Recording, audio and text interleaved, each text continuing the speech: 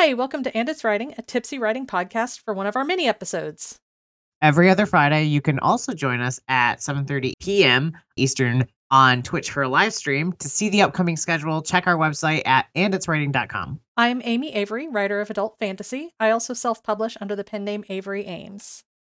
And I'm D.C. McNaughton, speculative and historical fiction writer. So grab a drink, pop in your earbuds, and enjoy today's episode. Hi, so today we're going to talk about the commonly used phrase, eyes on your own paper, and what it means to us in regards to writing. I think the first thing I kind of want to say is what it doesn't mean to me. It doesn't mean like don't pay attention to what's going on in publishing or other people. For me, it means don't beat yourself up comparing yourself to other people. Yeah.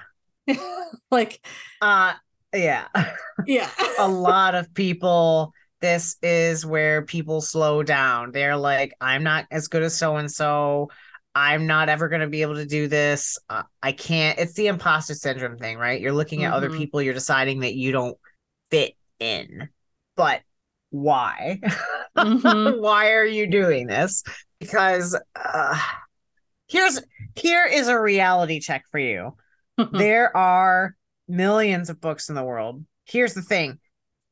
It all gets read more than a book that you're not writing because you're stalling. Even those people who post their stuff on AO3, Archive of Our Own, it's, those people post, what if they have 3 or 4 readers? Whatever. Like, they're still getting more readers than you. So there, you got to finish it. And there's such a wide variety of work out there. It's literally impossible to say what book in the world is the worst and which book in the world is the best. What you're thinking in your head is, well, they're all published and I'm not, but you don't know their story. You don't know how long they tried. You don't know how much they starved. You don't know. And that's my first thing is like, oftentimes when you're comparing yourself to outliers because you're comparing yourself to like the biggest award-winning novelist who's been doing this for decades, or you're comparing yourself to somebody who has a different life situation than you and can spend more time writing and is just naturally a faster writer or whatever. But looking at some of these authors, like one of my big things is the speed of that's where I get it. I do get it with the quality too when I read like a really good book and I'm like, I'll never be this good. But the big one for me is like the speed of like, can I keep up the rate that I need to? But look at like Susanna Clark, Madeline Miller. They've released critically acclaimed, well-loved books, and they write them whenever they write them, and people are happy about it. Yep. Susanna Clark can't write much because she's sick, but when she puts her heart into them and they get done and tons of people love it. Yeah. And yeah, she has a publisher. Yes, she's got all this. But the thing is if you continue to focus on what they have, you'll never, ever get done. You'll never get better yourself. I always say, and this might sound a little egotistical, you crack open the best book you have, in your opinion, and you look at it, and instead of saying, I will never be like this, you say to yourself, if I keep trying, I might be able to. But I have to put all the work into it. I have to put the hours in, and I have to figure that out. And sure, I might not be that good now, but if I sit here and analyze and I try and I put everything I can into it, you absolutely can. Yes, you can. And this is another side aspect of the eyes on your own paper, because it's actually like really doubling back on your own paper. Because one of the big things is when you're drafting, and then especially if you're drafting and reading at the same time, that's another one is I'll be drafting and then I'll be like reading something good, and I'll be drafting and I'll be reading something good. And then I'm looking at my words and I'm like, these words are bad. Like, this is just not reading well and polished and stuff. And it can help when you are drafting and you get really into the weeds of like, this reads like dog shit. Go read some of your polished stuff.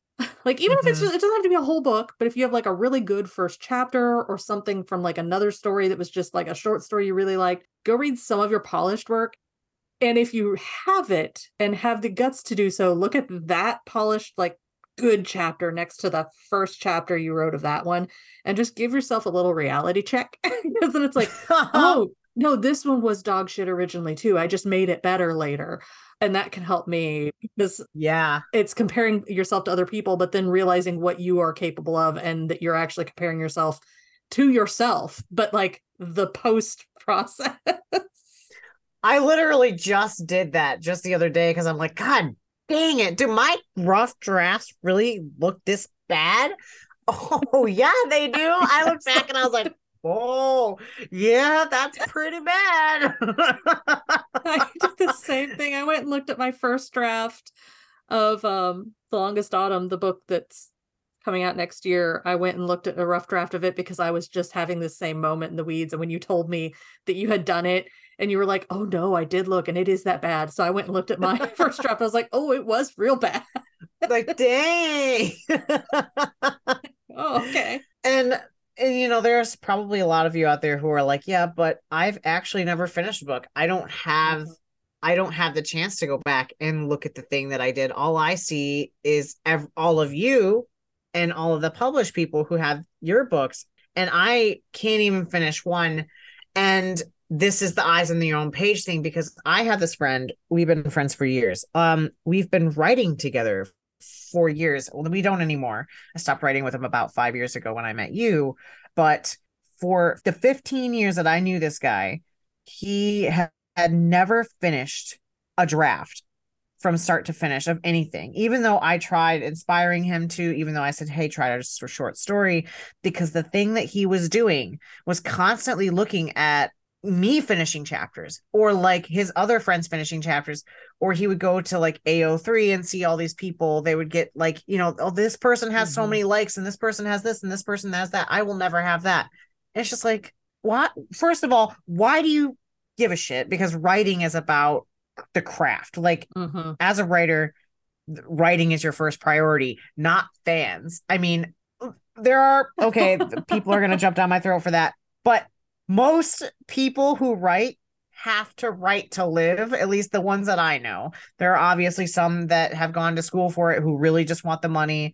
I get that. But I'm talking about the writers who are writing with a day job or like a different career that must do it to continue on, but yet they still can't finish a project.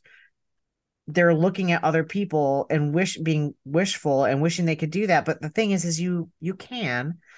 Maybe not at the speed of somebody else, but the more you sit and fuss, the hours and crap that you spend fussing and writing down all these sad stories to your friends like me who listen, you're getting that many less words on your own page. Like, it's not worth it, because it's all very subjective. Like, why think about it? You know, I know that's a very atheist thing to say, but like, it's just life and you live it, and it sucks, and there's money and there's sleeping and there's ex-boyfriends, and then you die. Like, don't overthink it. Just write the damn book. It doesn't matter how old you are, how stupid you are. I don't know. Like, it's fine.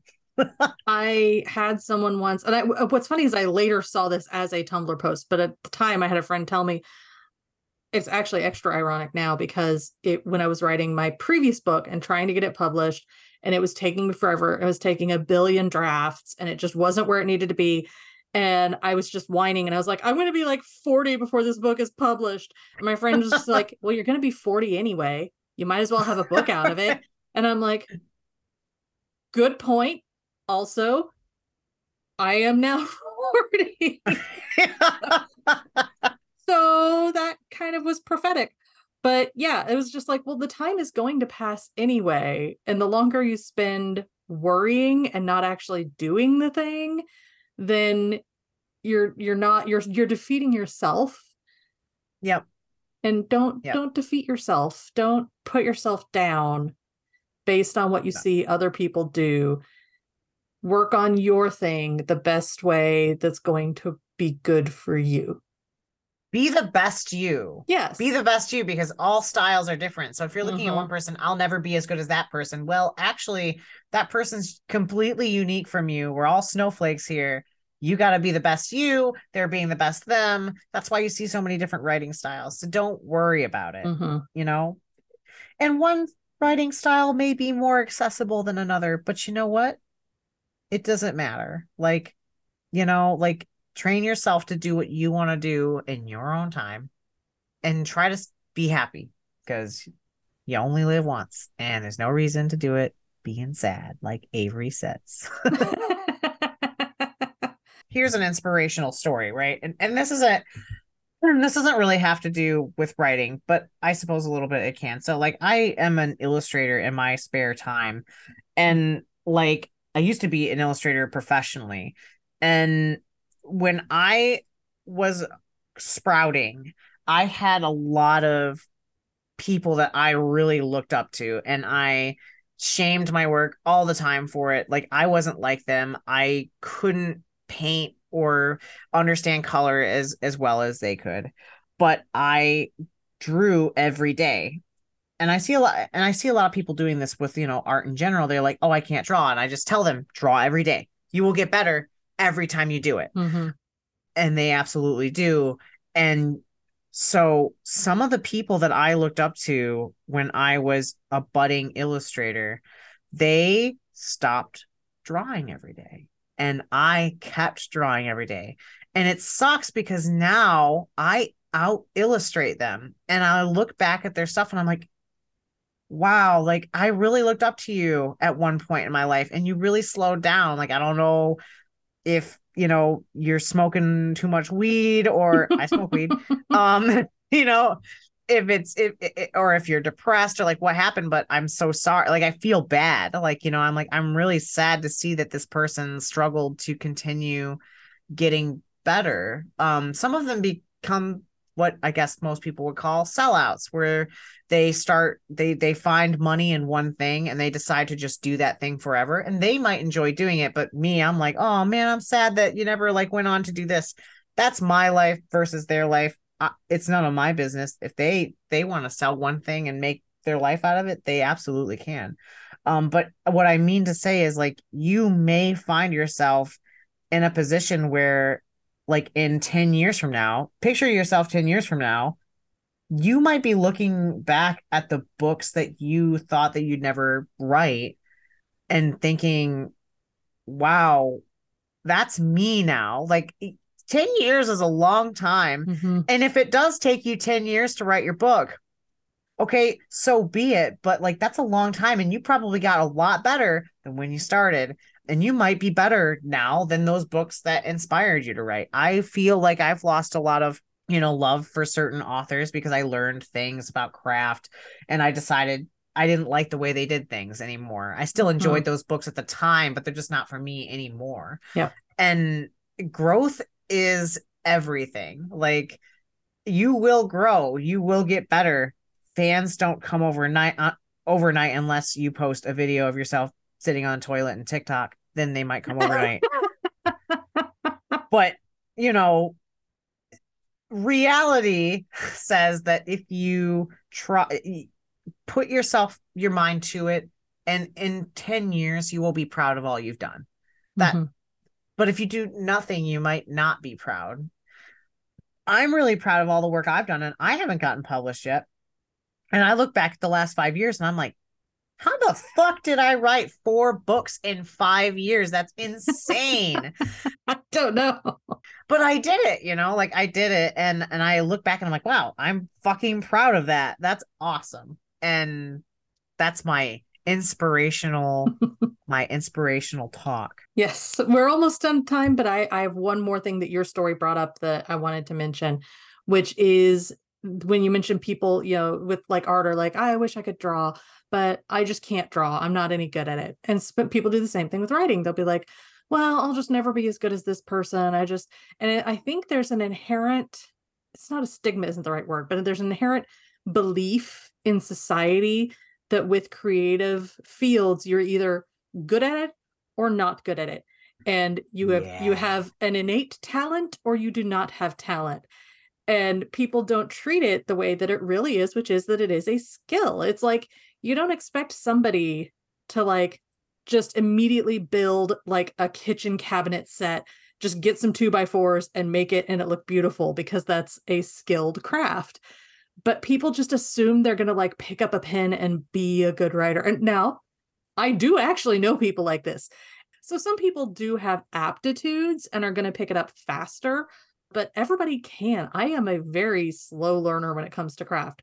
It took me a very, very long time to get to where it took me 15 years to learn what took some of my friends 2 years.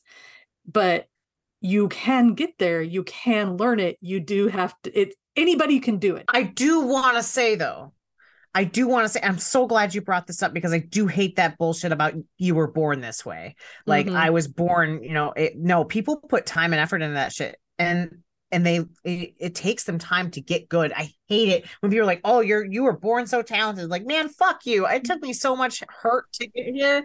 Like, dude, go fuck yourself. Like I worked hard. The people with the aptitudes for it, the person you say that, oh, they just pick up a pen and they can write. My guess is they either read a lot or they just did really good in school, or like they still put the time in. They just probably didn't put it in the same places that you might need to put the time in.